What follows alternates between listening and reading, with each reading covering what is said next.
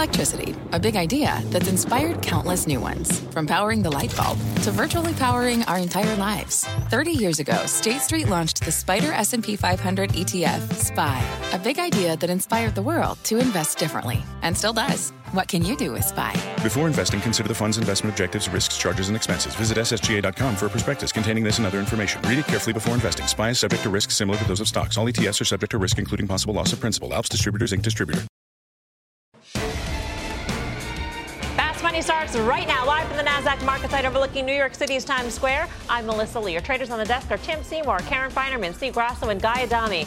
It is election night in America, and what could the moment of truth for the Trump rally be? Well, the market is up a whopping 30% since the president was elected 2 years ago, adding $5 trillion in market cap. Americans across the country are heading to the polls to determine the balance of power in Congress, and we are less than an hour away from the first results. Eamon Javers is back in the newsroom at election headquarters. Hi, Eamon. Yeah, hi, Melissa. Let's review the stakes for tonight ahead of the polls closing here in just a couple of hours, starting with the House of Representatives. This is where the pundits and a lot of the experts think that the Democrats have an opportunity for some pickups. Democrats would need 23 seats here net to take control of the House of Representatives from the Republicans. We'll see whether they can do that or not. In the Senate, they only need 2 seats in the Senate net to take control of that chamber. But because of all the red states that Democrats are running in this year, the expectation is for the Senate, ultimately, that's going to be a heavier lift for Democrats, not expected to necessarily take control. But what we learned in 2016 is all the expectations go out the window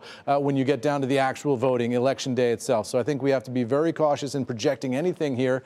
Other than that, a lot of people are out there voting, a huge amount of interest in this election. Take a look at some of these early voting tallies that we've got from states across the country. These are people who voted before Election Day. This is already in the bag in terms of votes. And take a look at this. Texas, 5.9 million early voters there before Election Day. Arizona, 1.5 million. Tennessee, 1.4. Georgia, 2.1. That's a big number in Georgia. Florida, 5 million as well.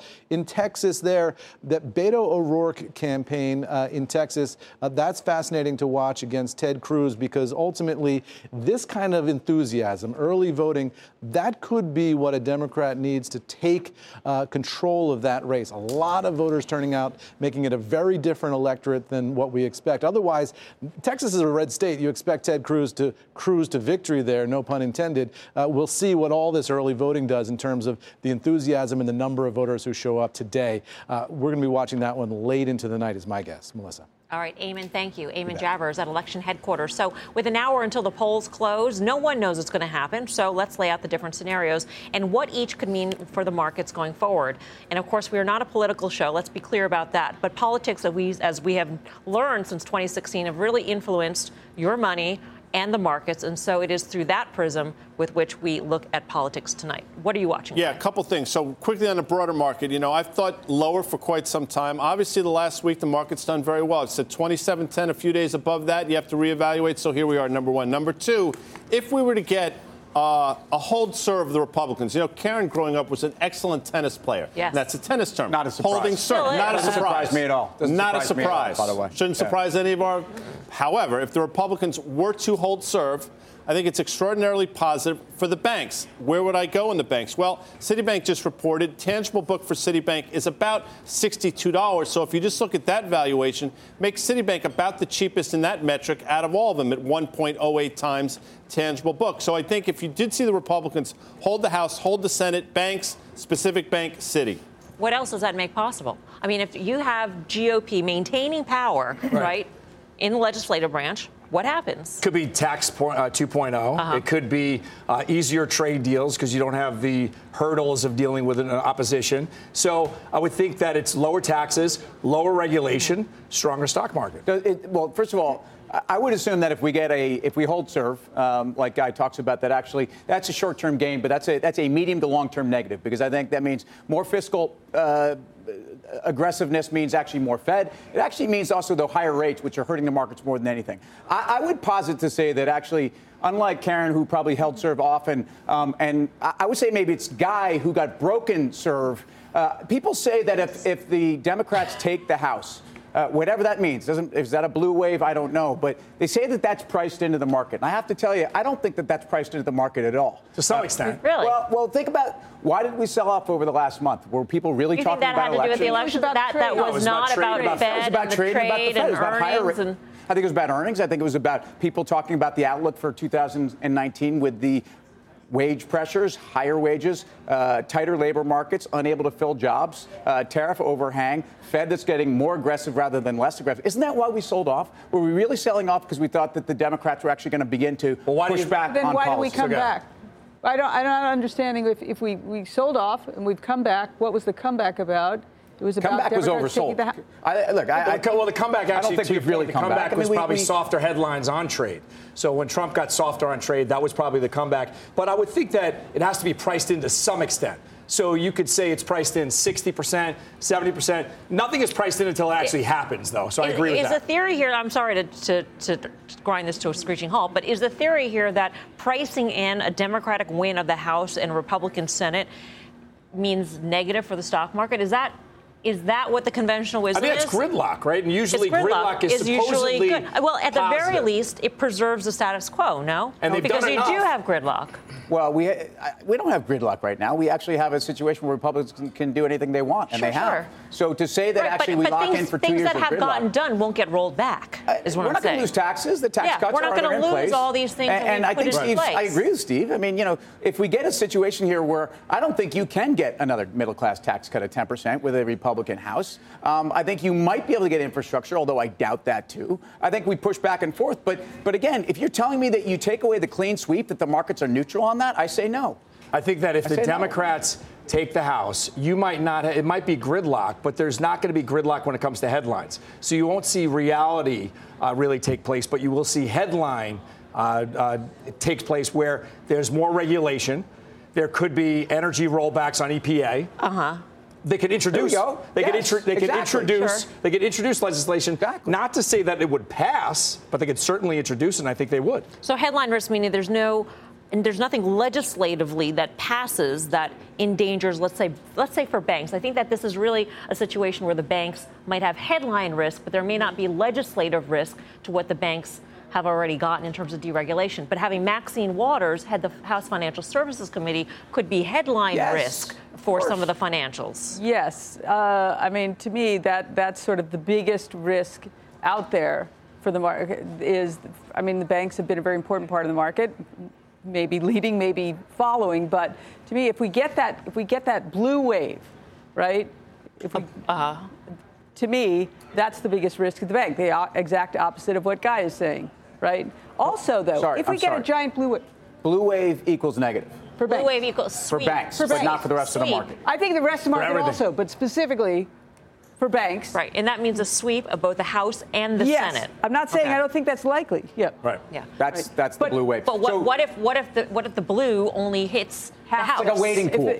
Like a little bit of like a small ripple, a ripple that laps thing up about against that I think tomorrow we will have certainty on something, right?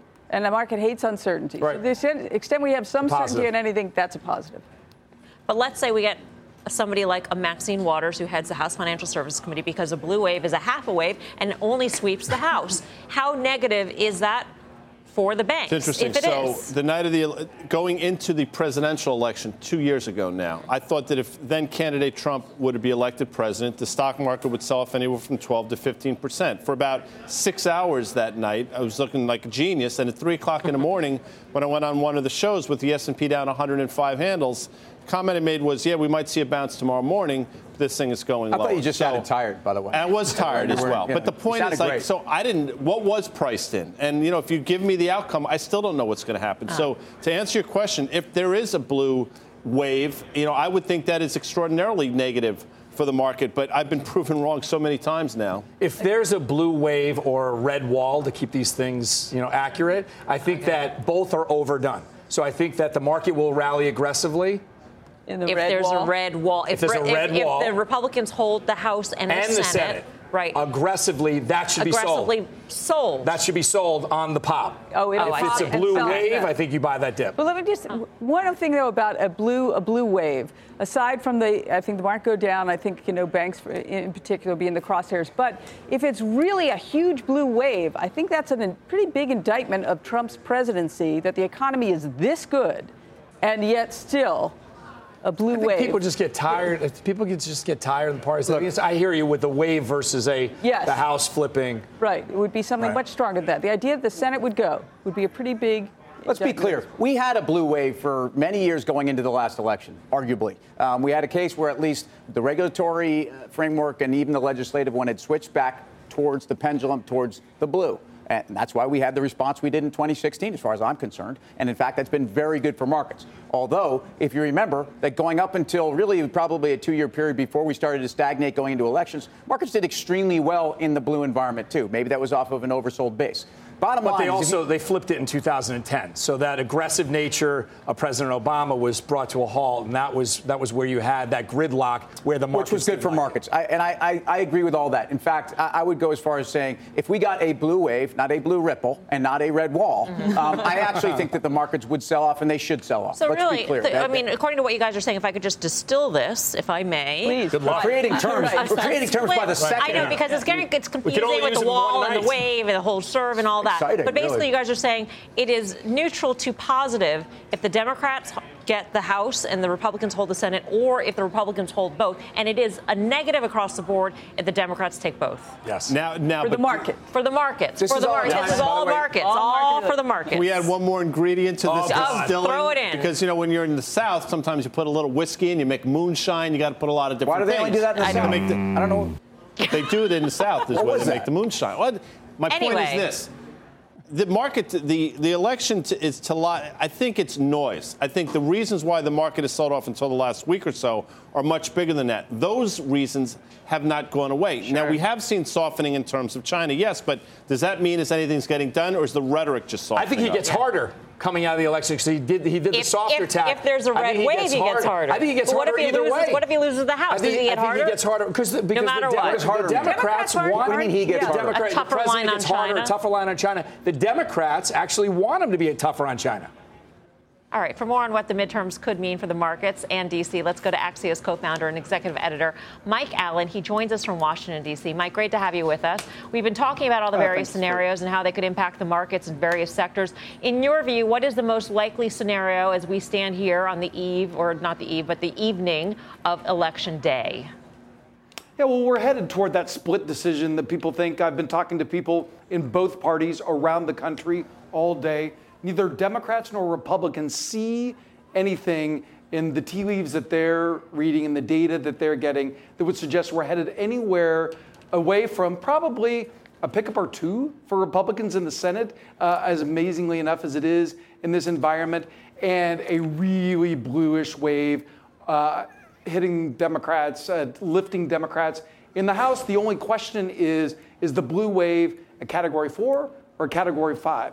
To give you a little smart brevity from Axios and what these different waves and walls and what all those terms mean, what we will know later tonight, and I think we'll know sooner rather than later, is President Trump triumphant or cornered? Does he start his re-election race on the defensive? And are Democrats empowered or humiliated? The way that the trends are looking, Democrats are going to have a heavy hand in Washington. If somehow this doesn't happen, I can tell you the Democrats who were sad the night of the Hillary Clinton, they are going to be, boy, what are we going to do now tonight? You got a lot of great reporters on your staff, Mike. So what are they saying in terms of how President Trump views this election? Is there a magic number in his head when it comes to pickups in the Senate and maybe pickups by Democrats in the House? As you know, President Trump is not a precision guy, so no, it's not. It's not a number in his head. He's going to want to see, can he plausibly go out there and say that this is a vindication both of my own election, which we know remains in his head, and does it show strength through the country? Because if you find Republicans losing in Florida, Georgia, places like that, the Trump map for 2020 suddenly becomes a real problem. The president famously narrowly won the Electoral College. If he loses a big state or two, if a big state or two is not looking as Trumpy as it did before, like his math suddenly gets tough for 2020, and he has to really scramble, rethink, and Democrats see huge opportunity. In addition to the fact that a lot of Democrats want to fill that vacuum, they suddenly are going to say, wow, this nomination is worth having. Just quickly, Mike, we're out of time, but what do you think the biggest surprise could be out of Election Day? So in addition to the size of the wave, I'm going to look at the beta. Is it beta weather? In Texas, there's no sign that Democrats are going to take the Senate, but could there be a presidential level turnout in Texas that would propel Representative Beto O'Rourke, who has these astonishing presidential-sized crowds, ahead of Ted Cruz? Republicans in Texas don't expect it. I've talked to them today. They're not worried, but that would be the sign of that Cat 5 we were talking about. All right, Mike, thanks so much. Thanks for making the time for us on this busy night. Coverage. Mike Allen, the co-founder of Axios. So let's trade some of this here in terms of whether Trump's states that he won in 2016 look less Trumpy. Will the markets look ahead to 2020? I think the markets are a forward pricing mechanism, but I think 2020 is a bit far out. You could say 6 to 8 months.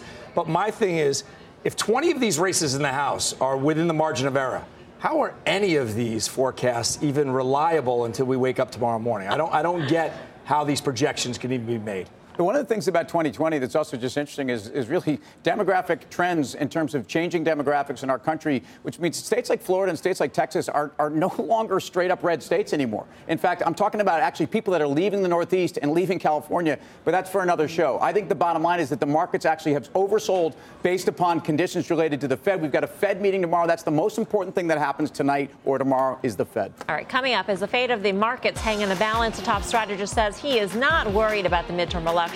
But there's something else keeping up at night. He'll tell us what that is. Plus, Facebook faces the midterms. It is Mark Zuckerberg's chance to prove his platform is up to the challenge. The traders tell you what it could mean for the stock. And later, a number of the Web 2.0 stocks reporting earnings moments ago. They are making huge moves after hours. We'll bring you all the latest details. We're live from Times Square in New York City. Much more Fast Money right after this. You seek the key. But first, you must learn the ways of precision, craft, and performance with Acura's all-electric ZDX. With a premium Bang & Olufsen sound system up to a 313-mile range and a Type S variant with an estimated 500 horsepower, the ZDX is their most powerful SUV yet. Unlock the energy when you visit Acura.com to order yours today. Welcome back to Fast Money. Facebook blocking a number of fake accounts overnight in an ongoing effort to crack down on election manipulation ahead of the midterms. Let's get to Julia Borsten in L.A. to break it down for us. Hey, Julia.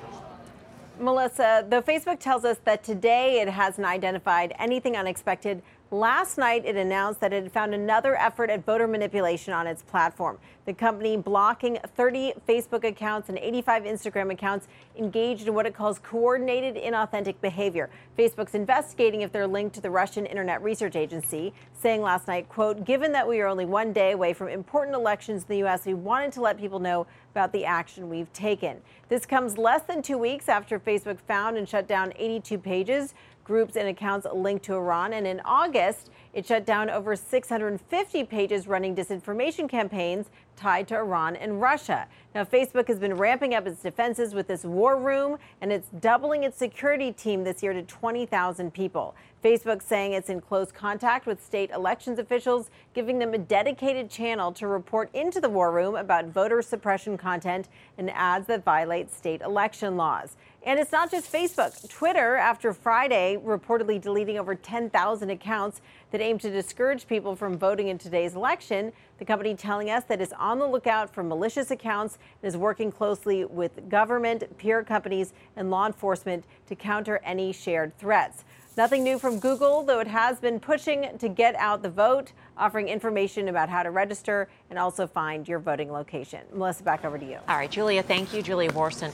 It has been a rough ride for the stock. Will it get through the election unscathed? And will that finally get the stock, meaning Facebook, rallying once again? And here's the question. We're hearing drips and drabs about the fake accounts being shut down.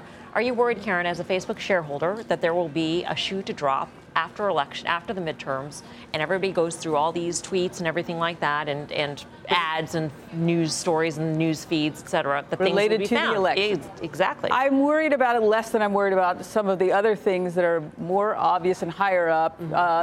For example, if there's an antitrust case, that. I mean, GDPR, and then also the margins of their business. The last quarter was good. That was some comfort. And they need to continue monetizing Instagram and continue to put up good numbers. And I think that those things are going to be far more important than the election. Sounds like all you heard was dollar signs. Every expense that they had, 20,000 employees looking at this or whatever the number is going to be ultimately, sounds like a headwind to profitability going down the road. But they put that headwind out. That's why the stock got crushed. Yeah, but this is increasing. This is getting worse. It's not going away. And if there's another headline, to Melissa's point, there'll be another 1,000 people that are hired to do the same thing. I think that margins are going to ultimately be squeezed. It's interesting. See, I think they got in front of any potential headline. Not that it won't be negative for the stock if there is, but I think in front of it the night before an election when, in fact, they could have told us this 2 months before the election. The amount of people they've hired, the amount of money they're throwing at it, margins were improved. 750 basis points year-over-year improvement in margins. That's significant. Listen, EPS, okay, big beat. Revenues, not so much. Maybe that move down to 138.5 when it flushed the night of earnings was enough. Now, it hasn't traded particularly great since that bounce above 150, but I actually think it's okay here. What's that bad Billy Joel song called? It's a matter of... There are a number of them. Oh, sorry. Yeah, we didn't start the fire. We didn't start the fire, and Uptown Girls certainly 1 and 2. But it's a matter of trust. I think there's a major lack of trust at Facebook, and I think that's displayed in the multiple. What's been talked about in this segment is that margins are going down because security costs are going significantly higher. These guys really can't even tell you what those costs are going to look like, and it comes down to the multiple you want to pay for a stock. 2.6 billion users, folks. A lot of this company's not going out of business. Well, Instagram seems to be going You've been further. saying this for the longest time.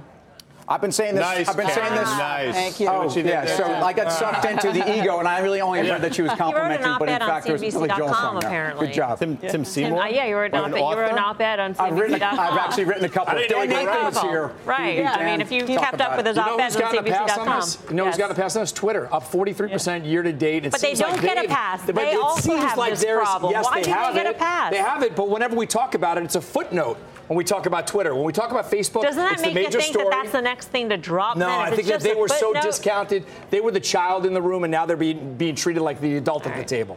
For more on Facebook's big night, you can head over to CNBC.com. I'm Melissa Lee. You're watching Fast Money on CNBC, First in Business Worldwide. In the meantime, here's what else is coming up on Fast. Doctor, give me the news. Well, the news might not be so good for the healthcare sector after the midterms.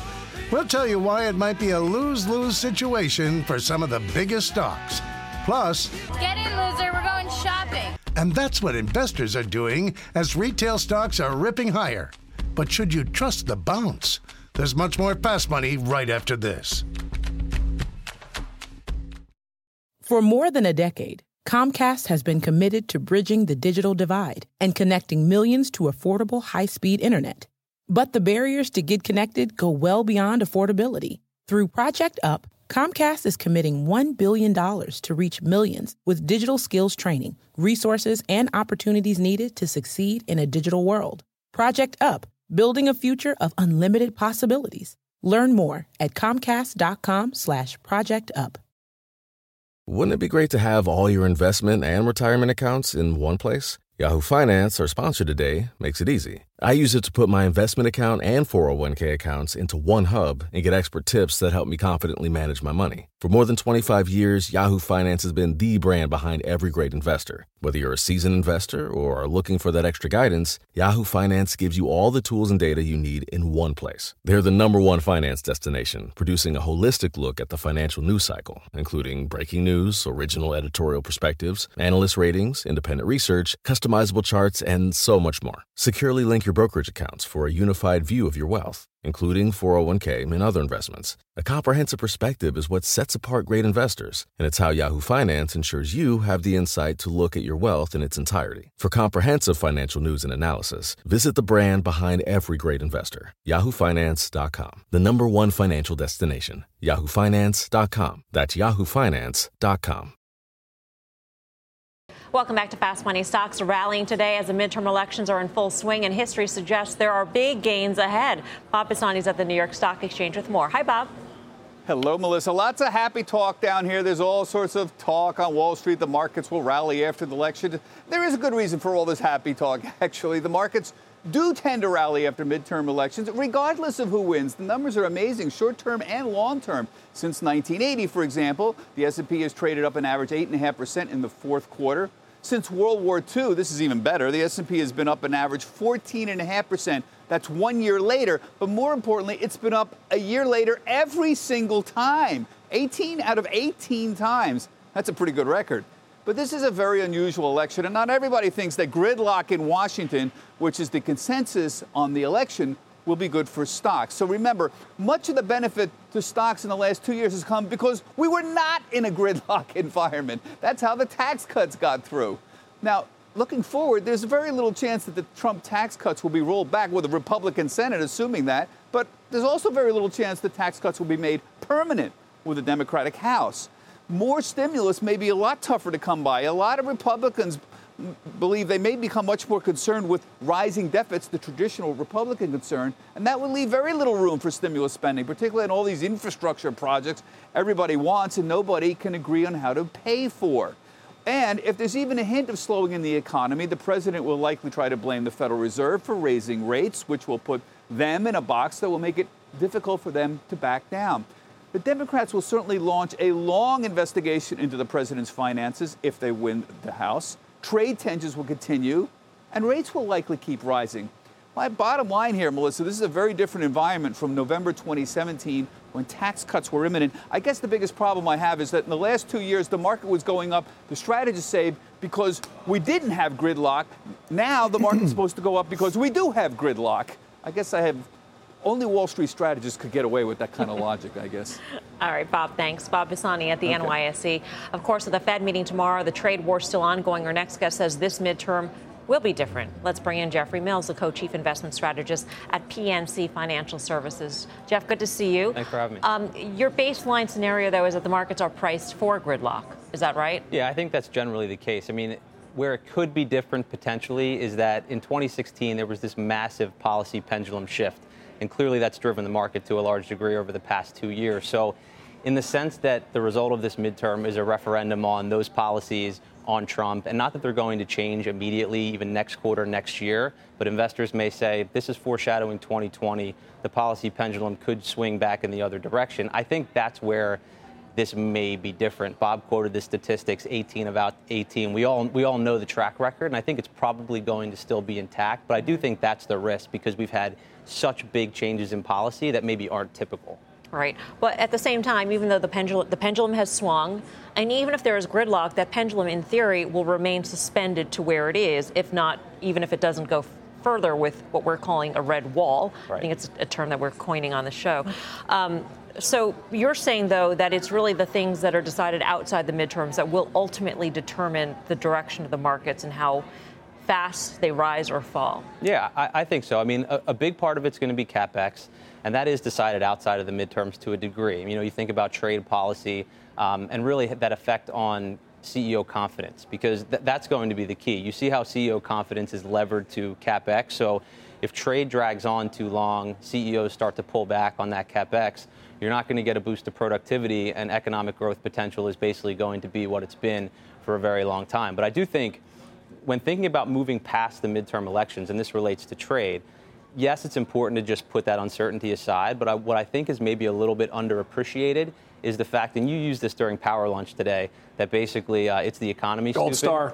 star. So, and it is the economy stupid. And I think that presidents realize that. So if you go back after the midterm elections pass, this self-preservation mechanism starts to kick in, and presidents start to think about their own reelection. And they institute policies that might be a surprise. Obama did it in 2010. So there's a Trump put in the market. Potentially. So Obama did it in 2010 with extending the Bush tax cuts, probably a surprise to a lot of people. And then now you think about the biggest lever that Trump has to pull, it's probably on trade. So nobody expects a deal with China. But is he an ideologue who is just going to stick with that and make no compromise, or is he a deal maker who has, high self-preservation instincts, and then he may make a compromise? So you talk about policy shifts, though, Jeff. What about just rising rates, right? Is that enough to really hit a wall against everything that you just talked about, all the positives? We have rising rates. Does that fail, stop short of everything that's positive in this marketplace once we start focusing on that again? Yeah, I think that it largely depends on that. And it's going to have to do with how fast the Fed decides to move relative to what they perceive as the neutral rate. Like right now, I don't think we've moved into this new growth paradigm where we're all of a sudden growing at 3 or 4%. So I think the neutral rate probably still is somewhere around 3. So that gives them some latitude to move, maybe a hike at the end of this year, maybe 2 next year. But if they just go on autopilot, continue to raise rates, that could be a major risk. So I think you have to keep that in mind for sure. Can we distill this conversation, Jeff? I mean, if your base case scenario is the markets are priced for gridlock and that there could be a Trump put because of the notion that he wants to ensure his reelection in 2020, does that mean you're constructive stock market? It does mean we're constructive on the stock market. I mean, you think about this is obviously lower than we are now, but you think the line in the sand from technicians, 25.85 is what they've said. If you think about where earnings are likely to come in next year, 178 consensus, even dial that back for typical earnings revisions, you're going to have to see a pretty big drop in multiples in order for us to remain at these levels right now. So I think given where earnings are likely to come in, we are constructive going forward. Jeff, thanks. Jeff Mills of thanks so much. PNC. The notion of the Trump put is interesting. I think that we would all agree that a president wants to be reelected. And the thing about China trade, unlike USMCA, is that it doesn't need congressional approval, really. I mean, really, the deal is cut between the two leaders. Right. And he's more in control of that than with a NAFTA negotiation. And embedded in that conversation is the fact that if the President Trump decides it's time to make a deal, the Chinese will say it's time to make. I'm not certain that's. I guess my point all along has been President Trump might be ready to make a deal. Doesn't mean the Chinese are ready. That's a concern. When would he make that deal, though? Talking about the Trump put in a 2020 election, why make it right now? Right? So let it get prolonged and make it in 2019. Nobody will remember by 2020 if he does it in the short term. Yeah, I'm constructive nonetheless.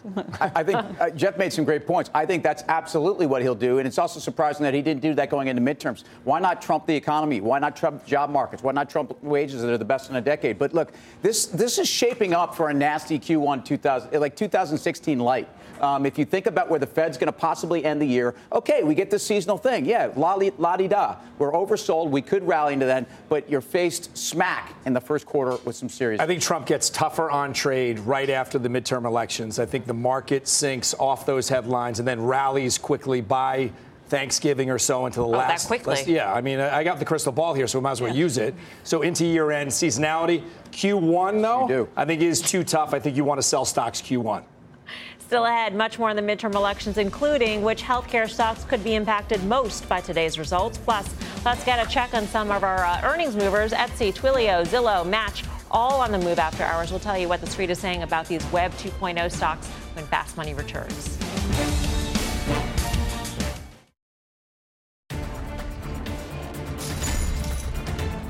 Welcome back to Fast Money. Web 2.0 stocks, Match, Etsy, Zillow, and Twilio, all on the move following their earnings reports. Frank Collins breaking down those moves for us back at headquarters. Hey, Frank.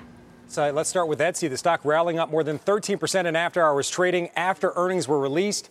The e-marketplace for crafts and handmade items reporting EPS of 15 cents and revenues in line with estimates from the street. A great year overall. The stock up over 97% this year. We spoke with several analysts about this performance and also the company's $200 million stock buyback. Tom Ford from D.A. Davidson saying the fact that they are ramping their buyback suggests that they so value the stock that they believe it is underappreciated and undervalued, even with the recent strength.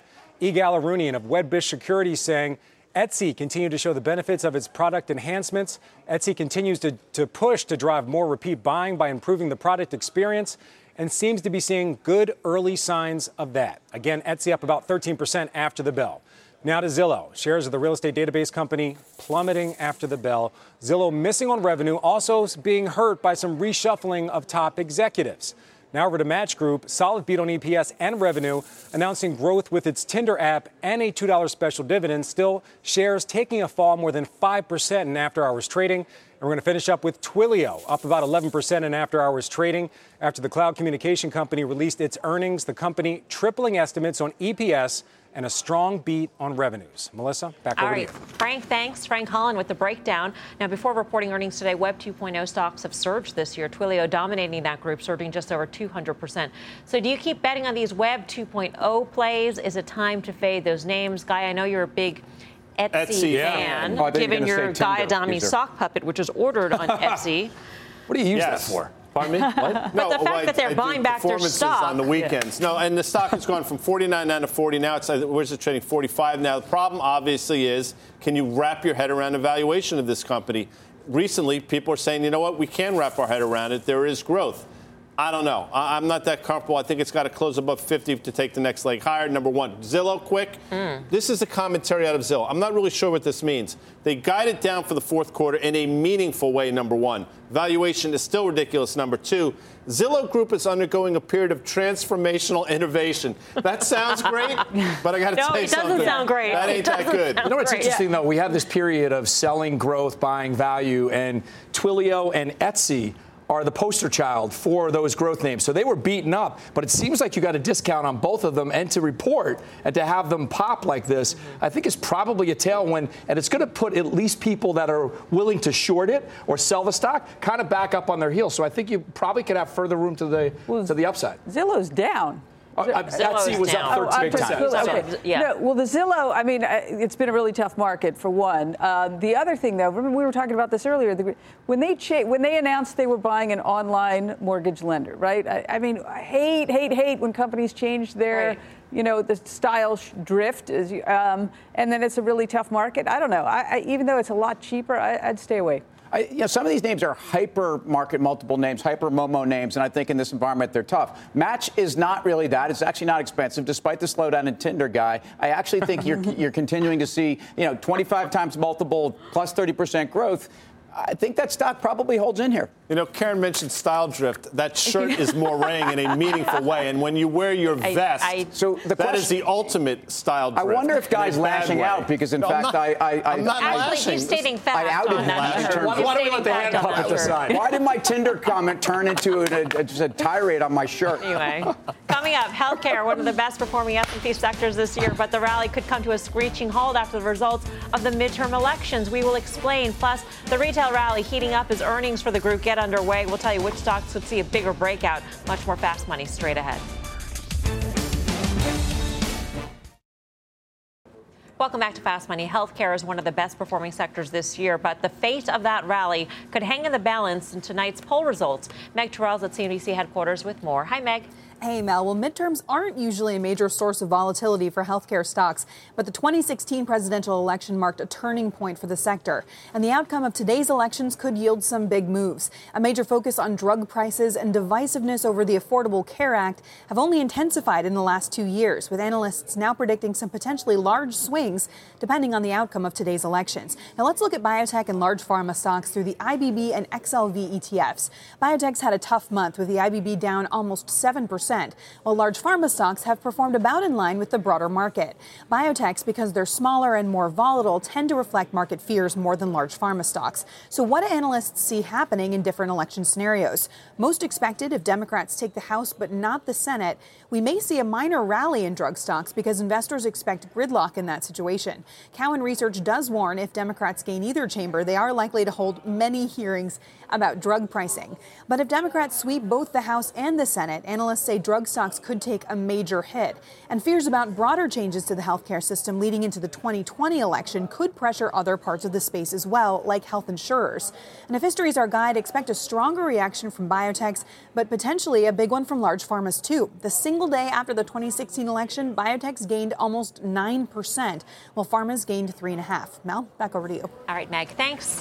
Meg Terrell back at headquarters. Guy Adami, where do you go in this space, and what do you think? Because drug pricing has been a bipartisan issue. Bipartisan issue, but, President Trump tweets about drug pricing back in the spring. Yeah. Pfizer drug's trading $36.50. 6 months later, Pfizer drug is trading $44. So the stock has gone up pretty much in a straight line. The biggest move we've seen in PFE probably in the last decade or so. So although the rhetoric is out there, the stocks are telling you something else. I'll say this, though. There are a couple that concern me. Eli Lilly being one. If you look, Eli Lilly down big today, 3.5%, 4%.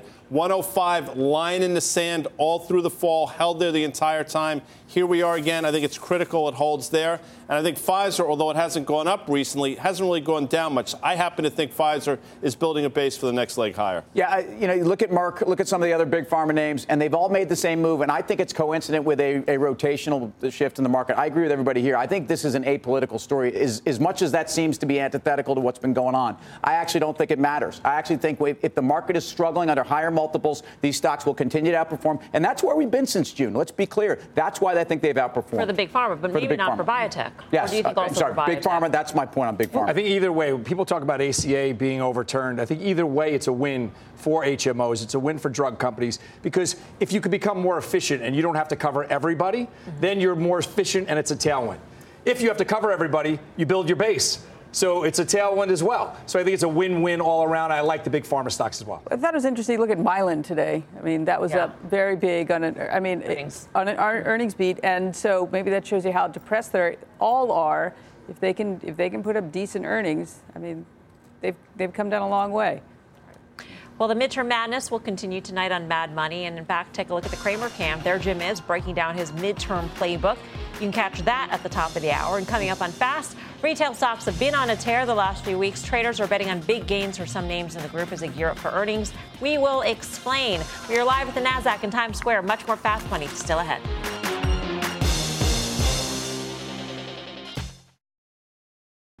Welcome back to Fast Money. Retail stocks ripping higher as retail earnings are about to kick into high gear. The XRT retail ETF surging 7% since slumping to a 5-month low back in October. In that same time, names like Macy's and Tiffany rallying double digits. So is now the time to buy, or do you fade the move into earnings? Karen, what do you say?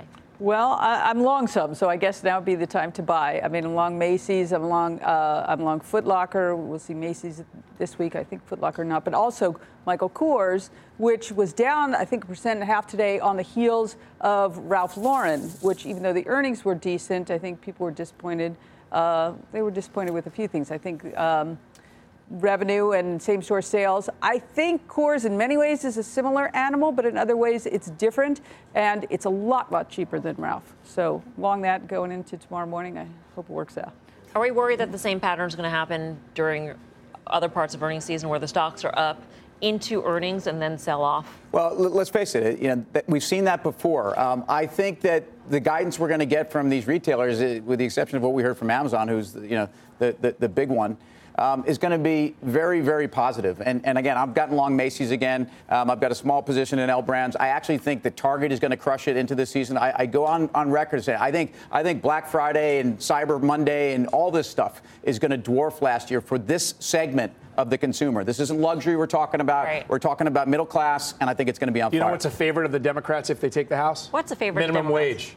You know what's a headwind for retail and the food stocks, restaurant stocks? Haven't a lot of them raised their minimum wages already? Trump, though, they have, but Amazon is forcing the rest of the retail space to probably do a little bit more. Trump is actually an advocate for raising the minimum wage. I would think that you start to see that maybe cracks. But that's the reason why I think they're going higher. They're making more money. So no, I think they're going to spend it.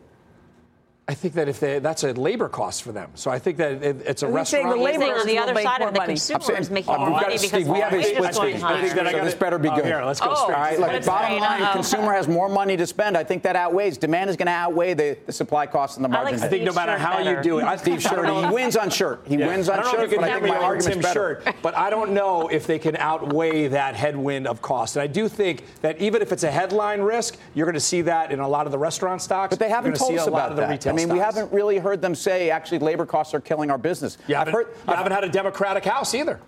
Well, that's not going to change in the next 3 weeks. In other words, you're not going to hear that commentary from these people in 3 weeks. Because that was the question. We're talking about going into earnings. Could these guys disappoint based upon some reason?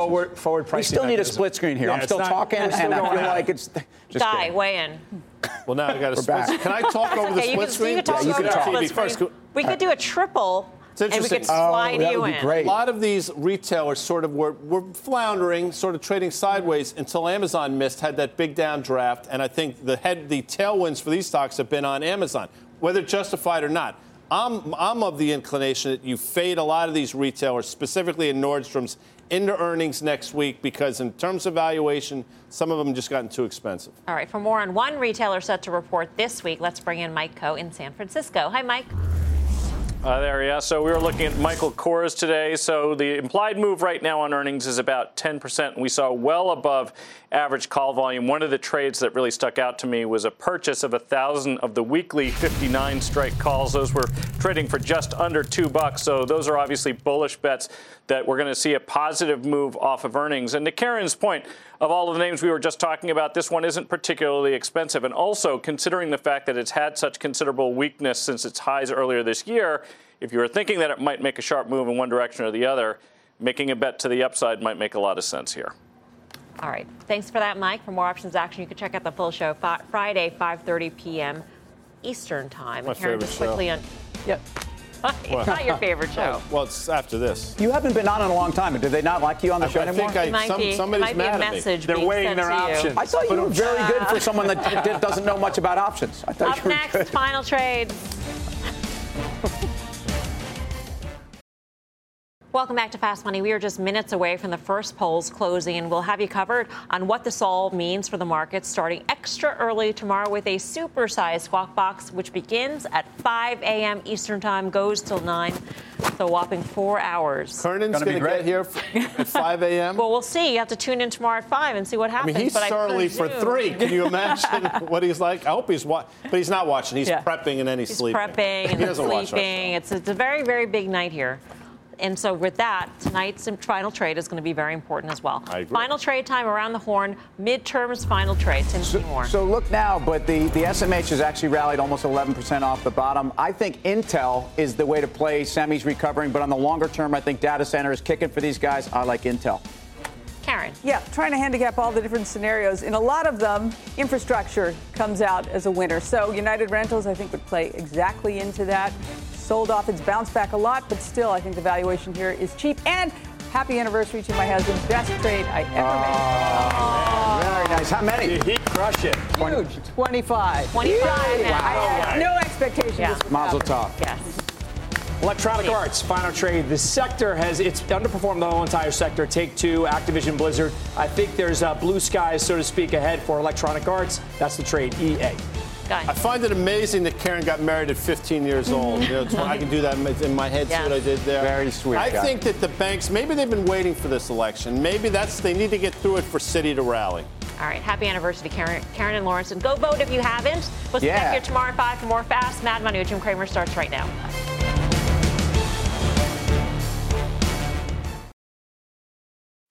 What's on the horizon for financial markets? At PGIM, it's a question that over 1,400 investment professionals relentlessly research in pursuit of your long-term goals. Specialized across asset classes, but united in collaboration, our teams provide global and local expertise. Our investments shape tomorrow, today. Pursue your tomorrow with PGIM, a leading global asset manager.